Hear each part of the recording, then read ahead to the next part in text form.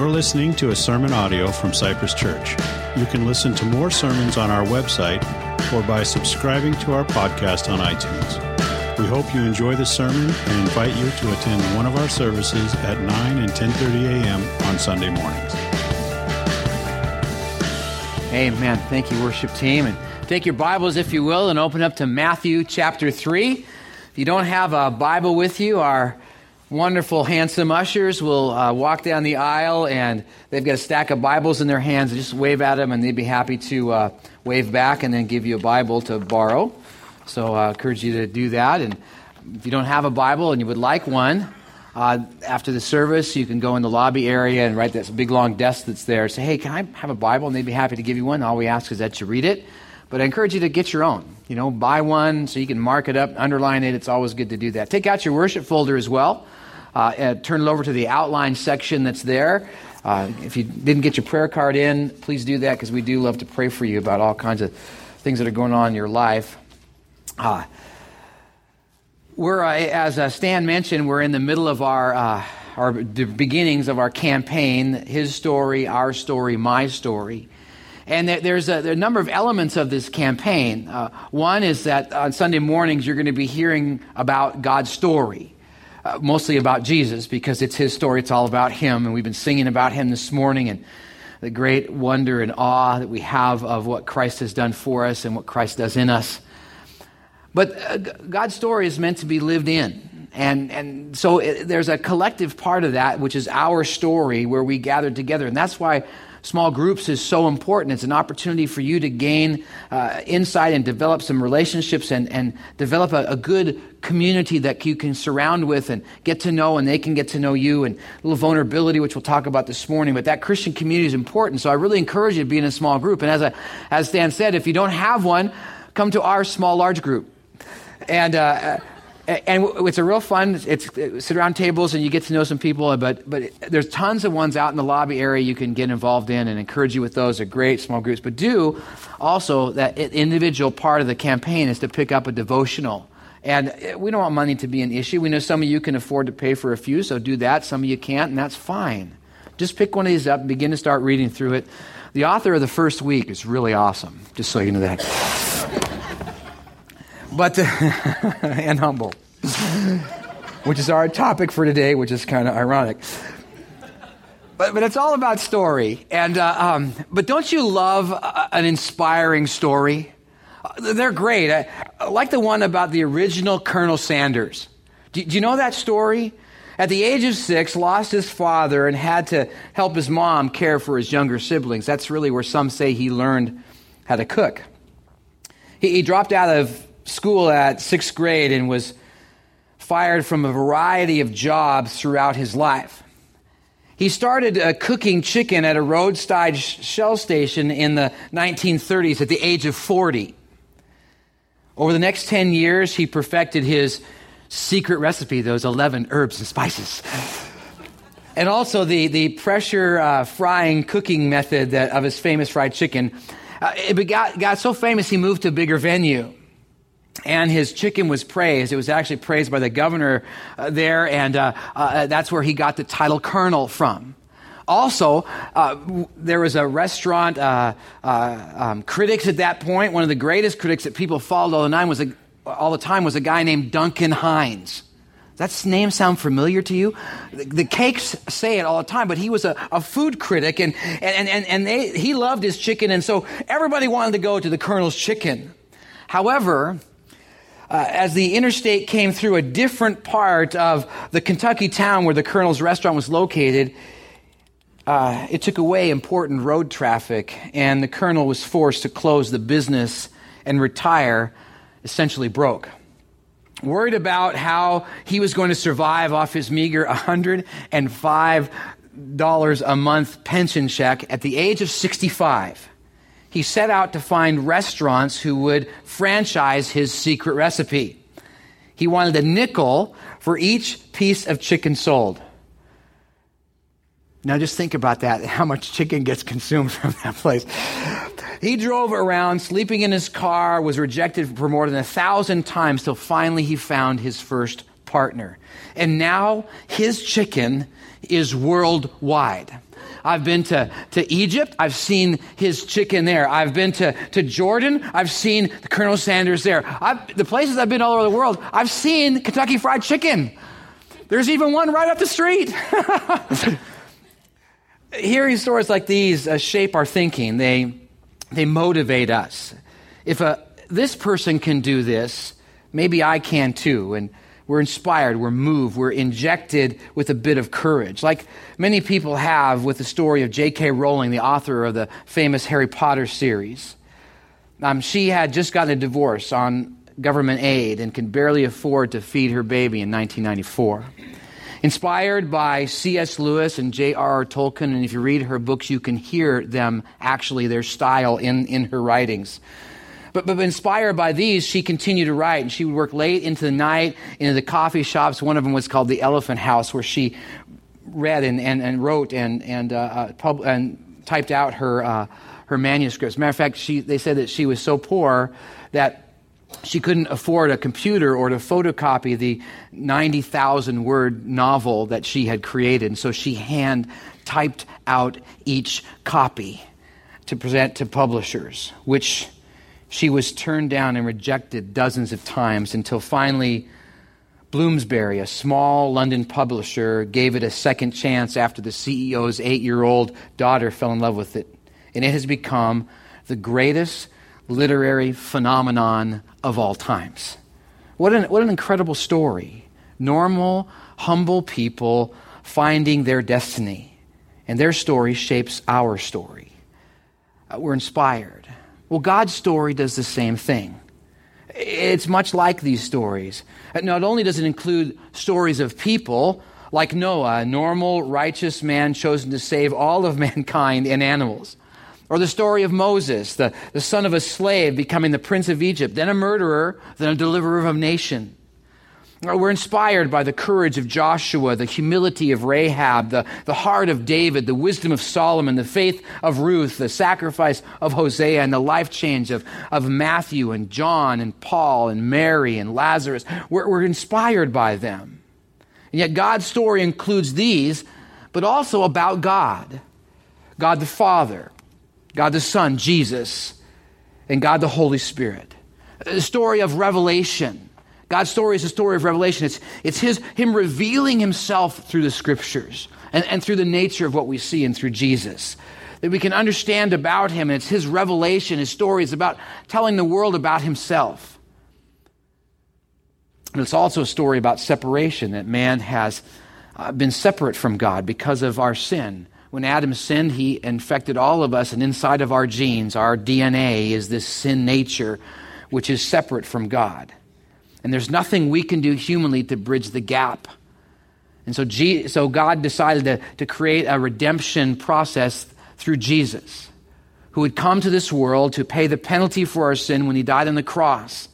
And we are redeemed, taken from the sinful life, which is eternal separation from God, now brought into and available for redemption when we believe, when we come to faith, when we have that step of where we acknowledge, yes, we're sinful, we need a Savior, and it's Jesus.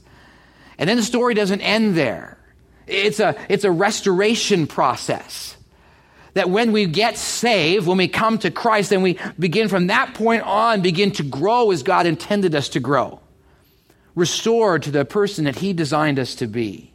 That's God's story. And God uses His story and these others in the story to shape us like clay, to mold us and to restore us to the shape that He desires for us, if we allow Him to have that influence in our life. If we allow Him to have that potter's hands around us as we're spun on the wheel of life to be shaped by Him. And that's what we've set out this campaign to do. To slap us on that wheel and to get us spinning, letting God's story shape us. God's story move and mold and shape us. And understanding how we fit into that story. We collectively as a group and us individually. Last week we talked how God's story is a radical story that Jesus is calling us to. So we got a glimpse of John the Baptist and then viewed his story, a radical being that seemed to brought together Old Testament and New Testament in this one character of John the Baptist. And this week we continue as we look at Jesus and discover a unique quality of his nature and a unique reality of God's story. You see, God's story is not a story of pride or arrogance or conceit or vanity or egoism. No, God's story is a humble story, revealed in a simple act recorded in all 4 Gospels. They're listed on your outline there. We're going to look at Matthew's account of this, Matthew chapter 3, verses 13 to 17, as we discover 3 humble traits of God's story in Jesus' baptism. So let's look at that. Before we do, set your books aside and stand up, and let's pray. God has something for you today, a challenge, an encouragement, something he wants you to gain from our time together today. Let's ask the Holy Spirit, who God has given us, to help us learn to be engaged in our hearts. Father, thank you for the reality of Christ and what he has done. And Lord, we are stronger. He is stronger, and we are stronger because of that. And Lord, that you have given yourself to us, and there's nothing that's greater than you, Jesus. And we understand that. So Lord, help us and teach us this morning as we take a look into your word. We pray this in your Son's name. Amen. Have a seat and take out your outline, and there's blanks there. Now those answers will be up on the screen. And again, I'm going to give you a lot of extra verses. Now, sometimes you think, man, why does Mike give us so much extra verses? Why does he just read them to us? Because I want to challenge you to actually get home, open up your Bible, and look at it yourself. So get into God's word. That's why I give you a ton of verses. So hopefully one day, maybe, you'll pull out the outline and you go, oh, let me look up that verse again. So write those verses down. They're up on the screen. If you miss it for some reason, email me. I'd be happy to send you all the verses. 3 humble traits of God's story in Jesus' baptism. The first humble trait is that God's story is a humble story of constant surrender. Let's look in on Matthew chapter 3, verses 13 to 15 in this first section. Then Jesus came from Galilee to Jordan, that's the river Jordan, to John the Baptist that we talked about last week, to be baptized by him. John would have prevented him, saying, I need to be baptized by you, and do you come to me? But Jesus answered him, let it be so now, for thus it is fitting for us to fulfill all righteousness. Then John the Baptist consented and baptized him. And as we learned last week, John's baptism is a baptism of repentance.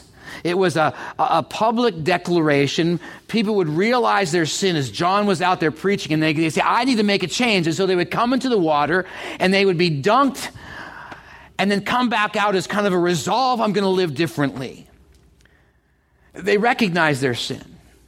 And they recognize that this act, as they're getting all wet, was as if they were going to say, I'm going to be all into this now new way of life. And they were saying to others, I want you to see this. I want you to hold me accountable, to help me. It's like in the past, there was altar calls, and people would come to the front, and you would see these people come to the front, and you would know them and pray for them. Or at camp, some of you who have heard of Hume Lake or have been to Hume Lake, they have a ceremony at the end of the time called Victory Circle, where the whole camp gets together, and there's a big bonfire in the middle, and the kids stand up and share their testimony of what God has done in their life. Or maybe in your small group, where you get honest with each other and say, here's what I'm struggling with, and I need to make a difference, and will you help me? It's being vulnerable. It's humbling. It's saying, I submit, I surrender to what God wants. An action we should be doing more of. Look at what James 5:16 says. A challenge to us, to this area of constant surrender. Therefore, confess your sins one to another and pray for one another, that you may be healed. The prayer of a righteous person has great power as it is working. There's something that energizes us when we're together and we actually humble ourselves together and are under this sense of constantly surrendering to God and sharing with others in that. Our current practice of baptism is a picture of surrender. It's a little different. In other words, that the act of baptism is an act of something that's already happened in us. We've already come to faith in Jesus, and we want to tell everybody else around us, hey, we're saved. So we're going to go through this act of baptism because God says so. Matter of fact, if you have not yet been baptized, I encourage you to pick out one of the cards and say, hey, I want to get baptized. Leave us your contact information. We'll get you baptized. And have that wonderful ceremony. Many of you witnessed and encourage you to sign up for that. But we should be in life seeking to be honest and vulnerable and real with others and with the issues of our life. Now Jesus is perfect and never needs to repent. So his baptism wasn't a baptism of repentance. It was a humbly surrendering to be an example. Matter of fact, take your Bibles and flip over to Philippians. It's east of where you are. Just keep going. Matthew, Mark, Luke, John, Acts, Romans, Corinthians, Galatians, Ephesians, Philippians, you're there. Philippians chapter 2. Really, the whole chapter is great, but let me start in verse 3. It's a formula for a life of surrender. It's an example, and Christ is the greatest example of surrender here. But listen to this. Do nothing from selfish ambition or conceit, but in humility count others more significant than yourself. One of the ways of being constantly surrendering is to actually consider yourself lower. The word humility here actually means to place yourself under. So put yourself under and put others above. To surrender is to be humble in that regard. Verse 4, let each of you look not to his own interests, but also to the interests of others. In other words, you should care about what other people are going through. Not always trying to figure out how to tell your story, but actually listening to other stories. One of the ways that you are humble, one of the ways that you show this idea of constant surrender is to surrender the talking time about you to be less and the talking time about other people to be more. It's an idea of listening to them and understanding what they're going through and letting them express their feelings. Verse 5, have this mind among yourselves, which is yours in Jesus, who, though he was in the form of God, did not count equality with God a thing to be grasped, but emptied himself by taking the form of a servant, being born in the likeness of man, and being found in human form. He humbled himself by becoming obedient to the point of death, even death on a cross. Christ, who is God, stepped aside of his glorious godliness to become a man, to squeeze himself into the tininess of a man, humbling himself of that. In the same way, you may be some glorious position, a manager, a president, a teacher, or whatever. We are to humble ourselves. And not think so highly of ourselves, but to humble ourselves before others and constantly surrender, and certainly surrender to God. Jesus did that. And if Jesus can surrender, so should we. Not only did Jesus humble himself to go through the act of baptism, but it validated John's ministry. When Jesus was baptized by John, it validated that idea of repentance, that people should repent. And says of Jesus through this act that because he submits, we should submit. Because he surrendered, we should surrender. Because he obeyed God, we should obey God. See, God's story is not about the conquest of good over evil or the glories of heaven or the blessings of life lived out. It's not just about that. It's about humility. The humility of the main character of God's story, which is Jesus. Willing to surrender to God. The question is, will you? Will you surrender to God? Making God's story our story and my individual story is to live a life of constant surrender.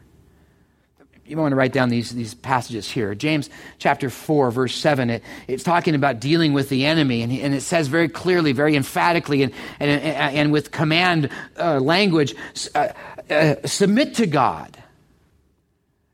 Place yourself under God. Submit to his leadership in your life. That's how we surrender. Another way to surrender is as Romans 12:2 says, it says, but be transformed by the renewing of your mind. To renew our mind God's way. To not always think that we need to go our path, but consult God's word and understand it enough to seek it, to use it as a guide in life. And as Proverbs 23:26 says, to give God your heart. Obey God. The question is, will you choose to live a life of surrender like Jesus? That's his story. What's your story? Anybody want to make a public direct declaration like I do that I want to live a life of constant surrender? Anybody like that? Raise your hand. Okay, let me pray for you. Father, I thank you for the reality that we need to live a life of surrender. Too much, Lord, I know for me, I want to take control. I want to be important and first and over. And yet, Lord, a lot of times I don't take that surrender path. Help me to do that. Forgive me for not surrendering as I should. Help me to be humble like Jesus. Help me to follow his example. Help each one of us to do the same. We pray in your Son's name. Amen. The next humble trait is that God's story is a humble story of continual support. Go back to now Matthew chapter 3 again, verse 16. And when Jesus was baptized, immediately he went up from the water, and behold, the heavens were opened to him. And he, that's John, saw the Spirit of God descending like a dove and coming to rest on him. Now we're not sure if this was an actual dove, or some peaceful sense, or some force was there, or some scene that John saw. But John saw the heavens open up, and he saw the Holy Spirit come down and rest on Jesus. It was a sign that Jesus had received the constant and continual support of God's Holy Spirit, just like we do. Write down these verses. John chapter 14, verse 16. And John chapter 14, verse 26. You can actually read the ones in between 16 and 26. But those two verses talk to us and tell us that Jesus sends to us a helper. Sends to us the Holy Spirit to help us, to guide us, to understand the words of God and to apply them to your life. You know when you read the Bible, or like when you read your devotional and you read that passage there, and all of a sudden something jumps out at you going, ooh, where'd that come from? Came from the Holy Spirit.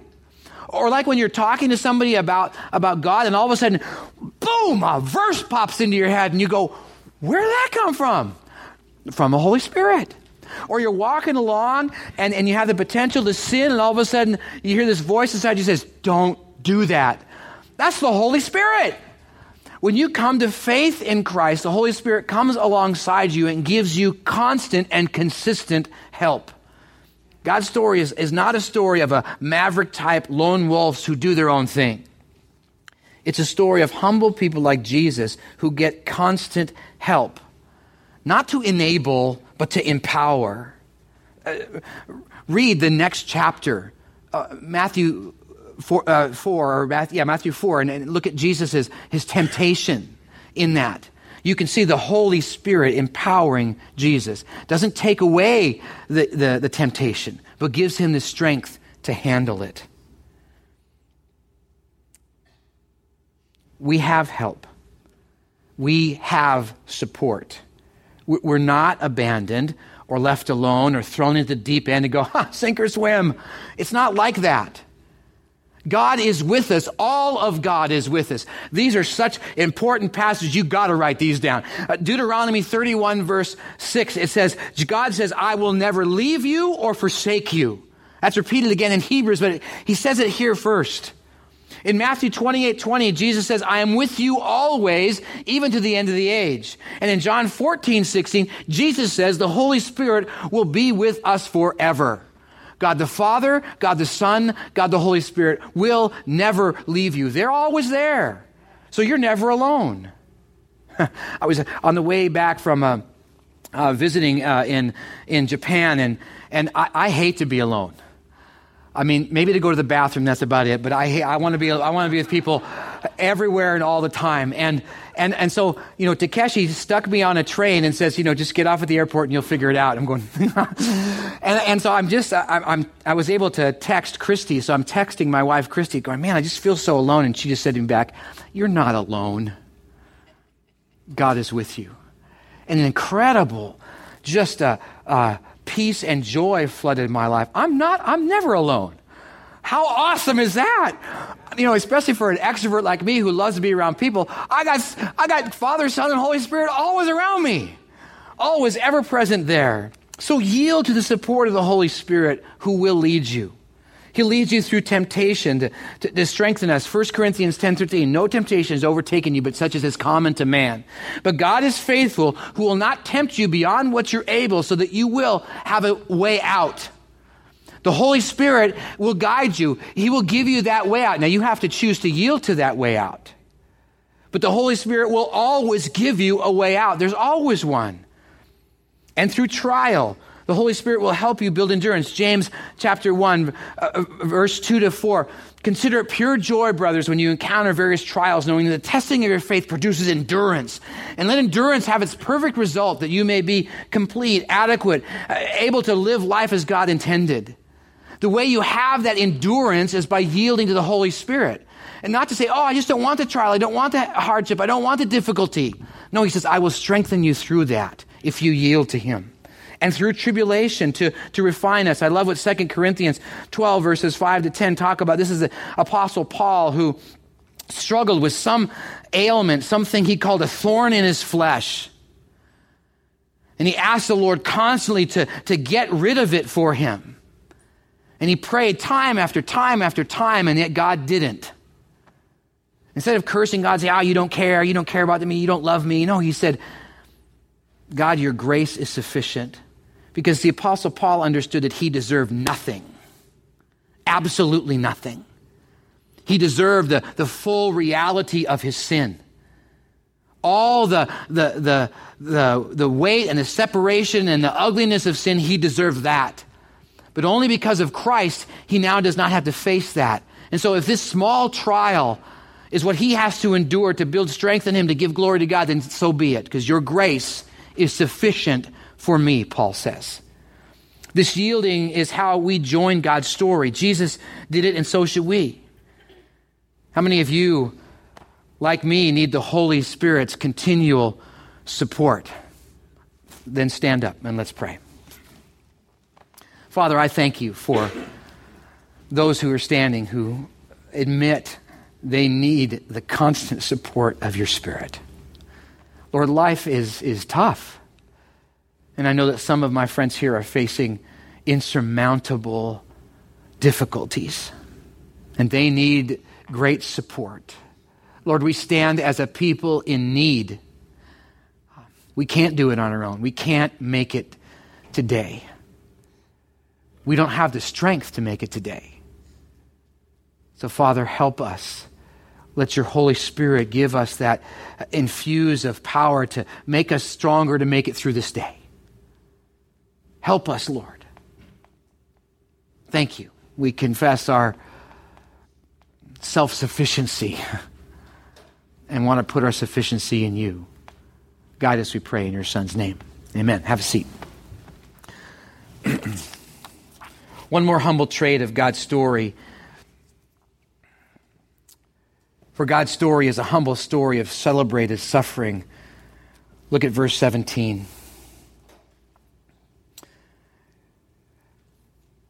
As this scene opened up, as John takes Jesus out of the water,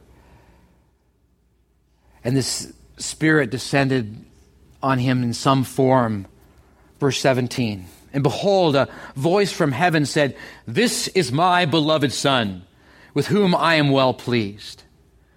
As John the Baptist heard this, as those who were there present in that on the Jordan River heard this, as those who would read about this later would recall Isaiah 42, verses 1-4. That God is pleased with the coming of Messiah. Because John the Baptist was preaching about Messiah coming. One who he is not even worthy to untie or carry the sandals of this one. And God himself, in a booming voice out of heaven, which is enough to get everybody's attention, in a sense said that this is Messiah. But not just any of that. They would have recalled Isaiah 53, which talks of the suffering servant. Look at Isaiah 53, verse 5 on the screen. But he, Messiah, we know that to be Jesus, was wounded for our transgressions. He was crushed for our iniquities. Upon him was the chastisement that brought us peace. And with his stripes we are healed.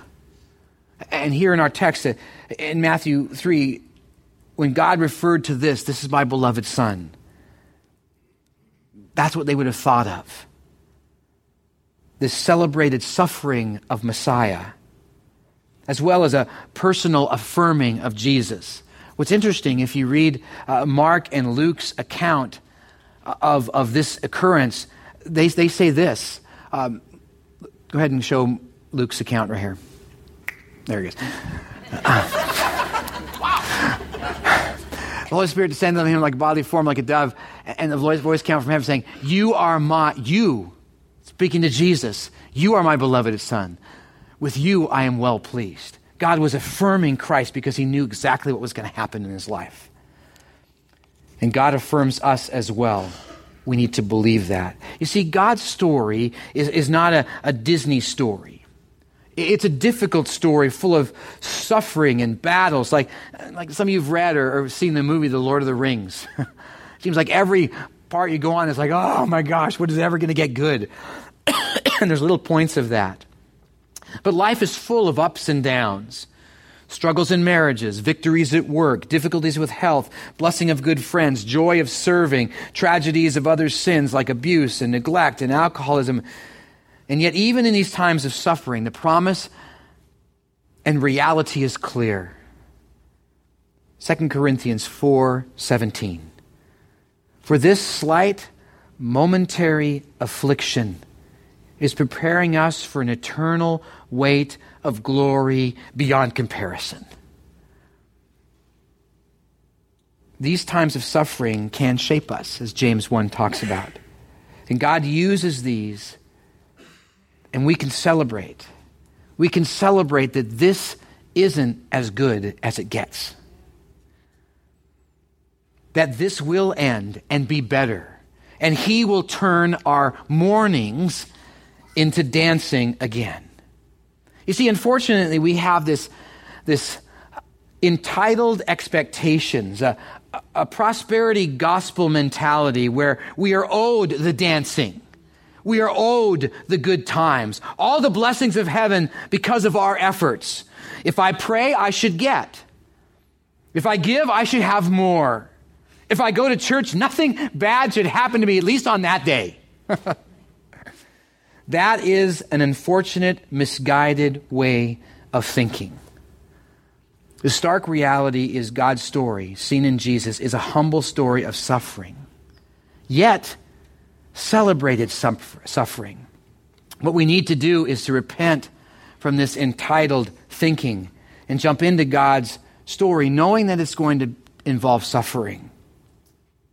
Anybody want to make a public declaration that you desire to repent of this entitled mentality and say, I'm going to endure and even celebrate the suffering? Hold your hand up. Let's pray. Father, thank you. We need to hear messages like this. And Lord, I know I confess my own entitled mentality and prosperity gospel thinking that if I do these righteous things, life should be better for me. If I do this act, then somehow I deserve more. And Lord, that's simply not true. You walk us through life with its ups and downs. The great reality of this celebrated suffering, Lord, is that you turn those into good things. Even those difficult, heinous things that could happen, you will turn it into something good. And we also know that this is not the end. Help us to live rightly, just like Jesus, and to endure the suffering, celebrating, know that this will end soon. And Lord, that you will walk us through this. We pray this in your Son's name. Amen. What's your story going to be? What's your story going to be in God's humble story? For God's story is a humble story of constant surrender. We're to embrace that surrender. God's story is a story of continual support. We need to yield to the Holy Spirit's support in that. And God's story is a humble story of celebrated suffering, where we build the endurance of suffering. Our hope and our prayer is that you would grasp a hold of that reality and let it infuse your life with hope. Let it move you to place yourself under, just like Jesus, who though he, Lord of all, creator of everything, master and high, holy, supreme, awesome God, humbled himself, squeezing himself into the tininess of a man, and even be willing to go to the cross for us. And that's why we celebrate communion, is to help us to remember the suffering of Christ. It was on a night, the night before he was actually taken and beaten and mistreated and beard ripped out and scourged. And he had a Passover time with his disciples. And in that Passover meal, it's all about redemption. It's redeeming the Israelites out of the slavery of Egypt. But Jesus took the pieces of that meal and made them something new, which he does all the time, even with you and me. And he redeemed those elements, the bread, saying that this is my body, that through him, this body of believers, the unity that we'd have, the excitement of being together, the connectedness and what he did in his physical body redeems us from the slavery of sin, and his blood, the cup of grape juice is red like blood, doesn't become blood, the body doesn't become the physical body of Christ, they're just simply representations of Christ. That juice represents his death, that he died for us. He paid the penalty for our sin that we might close that gap and have this wonderful relationship with him, to live in the humility of God's story. And so each Sunday of the campaign, we're going to have communion. And so if those who are helping prepare communion would come at this time and ready the elements. Our tradition is that we have 4 stations, 2 up front here and 2 in the back. And our custom is that I'll pray, and then when you're ready, you come and collect the elements, collect a cracker and a cup, and head back to your seat. And in this particular Sunday, focus on what Christ did for you personally. And think of and thank him for that. Because of the intensity of the ceremony, it's important that you make sure that you're right with God. Confess any sin that you've got just right before the Lord as you're holding on to the elements. And then when everybody's been served, we'll partake together and go from there. So let me pray, and then when you're ready, you can come and collect the elements. Father, thank you. Thank you for the reality of, Lord Jesus, what you've done on the cross, that not only did you reveal yourself and help us understand the separation of sin, but Jesus, you came down. You humbled yourself to become a man, limited, to bring us salvation, to redeem us from the sinful pull that would eventually pull us into hell. So Lord Jesus, thank you. And as we partake these elements, help us to think of you and remind us of the great joy that we have in you. We pray this in your Son's name.